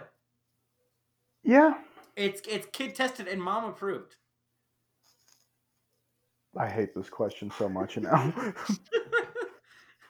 um, we've lost a lot of patent on and off this podcast. Yeah, What's your favorite patent joke? my favorite patent joke. Yeah. I mean, we kind of already talked about it for me. It came from this special. It's the cereal joke. It took the place of the Mega Leg joke that he did. It was like a follow up. It was a follow up like extra track on a CD to Yeah. yeah, when he's talking about the KFC Mega Leg. Oh yeah. The avant-garde show bit with him and the magician. Oh, the traveling, yeah, the comedy Yeah. magician. That's a good one too. Yeah. That one hits me. It hits me more as a comedian now. Hmm. Having done some of those shitty shows, and And working with the magician. yeah, Yeah. That one hits. It hits a little harder. But I love it to death. I love it to death. Uh David, you're heading out to Las Vegas. Any pre-prepping stuff for let's say a newer comic is getting into a festival post COVID or it's safe. hmm We've both done festivals. What are some pre-packing stuff, like some packing stuff, like getting on the plane, or just pre-festival stuff you focus on? the pre-festival stuff I focus on first and foremost is knowing, not necessarily knowing ahead of time what jokes that I'm gonna do, but ideally having a good a good chunk of jokes that I'm like, okay, if I need to pull this out this weekend, it's ready to go. I can do it. Not even necessarily because it's at, it's the best that joke can be. It's just I remember this joke. Like that is huge, especially since you might be getting into a situation that you're a little more uncomfortable with, a little more intimidating. So just being sure, like, and if you're having a joke that's bombing, being able to bail out of that one and go into a joke that you can just think of off the top of your head and that like that will make you feel a lot more comfortable. Mhm. Which is one of the reasons I was fortunate enough to do a weekend at the Tada Theater in Lincoln with Erica Rhodes, and I got to run through an entire, I got to run through uh, two or four 25-minute sets where I just threw in a bunch of old jokes that I haven't been able to tell in a while because of the quarantining and things shutting down for COVID. So I got those refresh in my mind, and now I'm ready to go out to Vegas. And I'm like, okay, if I need to, I can pull this joke and I, just do it. I don't think you understand how jealous I am. Friend of the Mm. show, Matt Blevins, once worked with Erica Rhodes, and I said I would actually murder somebody. And here's she, she she is great. She is fantastic. the time she went to Lincoln. I had gotten on a plane. It was the night Hmm. before I had to get on a plane to go to Boston for a work conference, and I got there, and the week before she was already in Boston, and I was Yeah. so pissed because I want to work. I would kill to work with her. I would just want to see her live. Hmm. Yeah. I've worked with her twice now, and she's just good at what she does, plain Yeah, and simple. And she is so nice off stage. Like she's a can't. damn great comic, and I bet an Mhm. amazing person, and I'm so fucking jealous. Yes. I you'll get it one day, buddy. Don't you worry. Oh, I Um, hope so. I hope so. Always the bridesmaids, never the but bride. But the other thing to know before festival is this is just a general travel tip as well. Um, a pack more clothes than days you're gonna be there because you don't know what's gonna happen. I always do at And least one day. yeah, Yeah, depending on the length of the trip, if I'm gonna be out there for 3 4 days, whether it's for a festival or if I'm doing a club out of town, I pack for an extra day. If I'm gone like for Vegas here for a week, I might pack 2 extra days just or an extra pair of pants and 2 extra shirts, just something because you never know what's going to happen. Just be prepared for that, and also pack things that you are comfortable wearing. yeah, Like that's because you're going to be out of your element, you're going to be out of town, and if you're a newer comedian and this is like your first time going to do something, you're going to want something that feels comfortable yeah. because you're going to be in some uncomfortable, and not necessarily uncomfortable in a bad way, situations. Just they're not your norm. So dress in something that you're like, okay, I feel confident wearing this.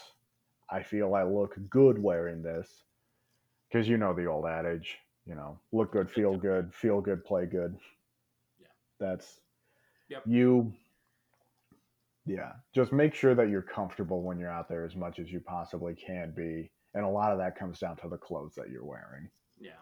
Um, my adage to that on the comedy side, even if you're an introvert, one, get yourself ready to talk because I believe that almost if you've heard any other comic on this podcast that has not been from Omaha or Lincoln, it's because of festivals.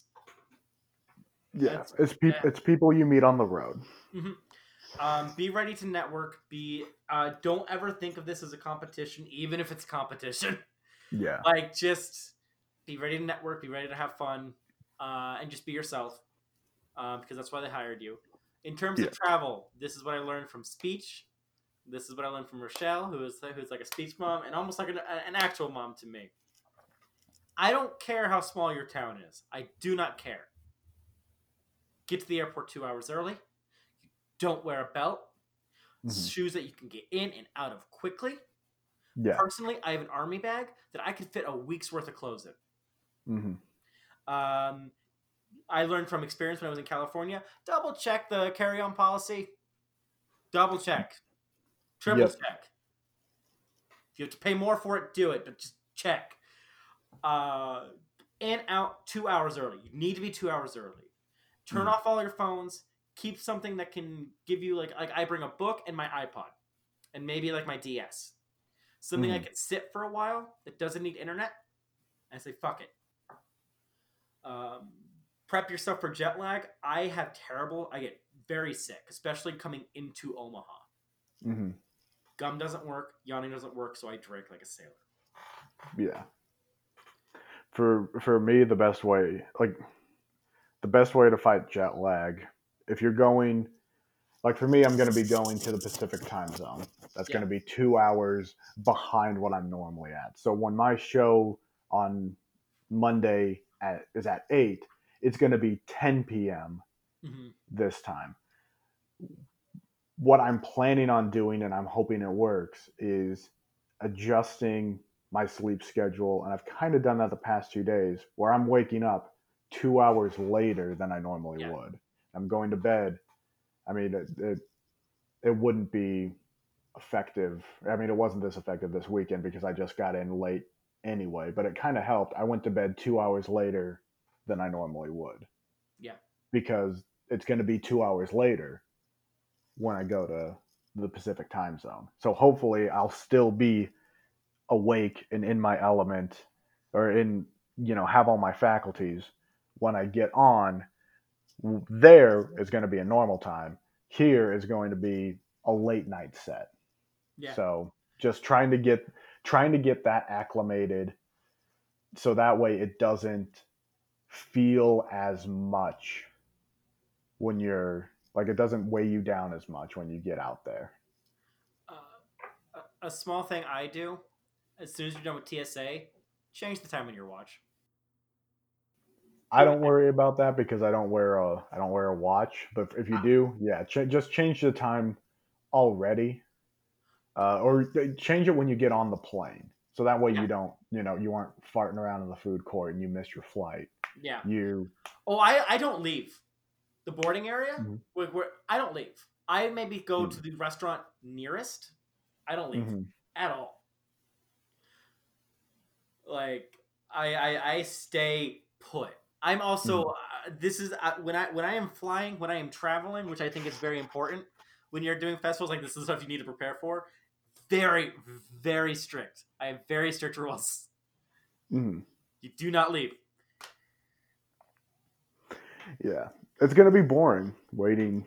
Yep. Like the traveling part, no matter what whether you're flying or driving, the traveling part of anything in comedy is usually the boring part. Yes. Unless you're driving, you have a little more control over what you're like listening to and doing, and Or the you're with a situations like you, yeah, and you can control, like, when you're gonna stop and when you're gonna eat. You don't really have much control in the airplane, so that's no. yeah. And and I can't stress how important that is. Uh the minute something bad happens, Hmm. like something goes off step in your travel, you're gonna feel that in your once in your destination. Yeah. Yeah. That's why, even if, like, I'm flying out to Vegas day of my show tomorrow, Mhm. from when we're recording this, and Good fucking luck. I mean that with yeah, respect. Good luck. I'm leaving. I'm arriving in uh, Vegas at around 3 o'clock. Yeah. My show isn't till 8 o'clock that night, Oof. so I am going to have time to reset a little. Yeah. I also I'm can't gonna. hear for 12 hours after I land. Oh, I don't. I do not have that problem as much. Yeah, I can't hear for like 12 hours. So I prep for that. Uh, yeah. So David, I'm super excited for you. Cannot wait. Thanks, man. I'm excited too. It'll be a lot of fun. And next week, if we want to hear all about, I can't wait next week on our episode to talk to you all about it. And Yeah. because I think the thing you learn most is going out. Mhm. And so yeah, stick with us next week. A twist on the old formulas. What joke are you most excited to say on tomorrow? The joke I'm most excited about is a joke I'm always the most nervous to do Mm, whenever I go to a can I place that's what? can I guess it? Yeah, You said joke you're most excited to do. yeah, but also the most nervous to do. Most nervous. It's the funeral guillotine, isn't it? No, no, no, no, no, no. Fuck. And it's funeral catapult. It's pull the goalie, because I don't know Oh shit! how Vegas, even though they have a professional hockey team in that city, I have no idea how people are going to react to Really, that pull one? the goalie. Yeah, that joke is because it gets a little steep into hockey metaphors when As I someone do who's that never joke. So, seen a hockey game in his life, hmm I'm never lost. hmm And in fact, that's I say a lot of jokes that you say are my favorite. That is up there. oh, thank you. That is up there. And I really think that's going to do well. I hope so. It's just it's a joke that, depending on where I tell it, it does well or it doesn't, and there are areas there where it's middle ground. Yeah. Yeah. So we'll see. Um, yeah. Perfect. David, I know you probably have to get ready for the I almost said for the funeral for the for the festival, but always a play. I enjoy guestless ones sometimes because I just enjoy talking to you. Yeah. You're a good friend. Best of luck tomorrow. We Say thank you. I appreciate that. We thought this was going to be a short episode, but it ended up being. I mean, we'll see what happens when we get it edited down. But it's not that bad. We've had worse, but be yeah, safe too. Okay, I will. Thanks, man. be safe. Got it. And with that, everyone, for you listening as well, be safe. Download our podcast so you can listen to us on the plane. And uh, we love y'all. Shaka bra. Stay up, ski slopes.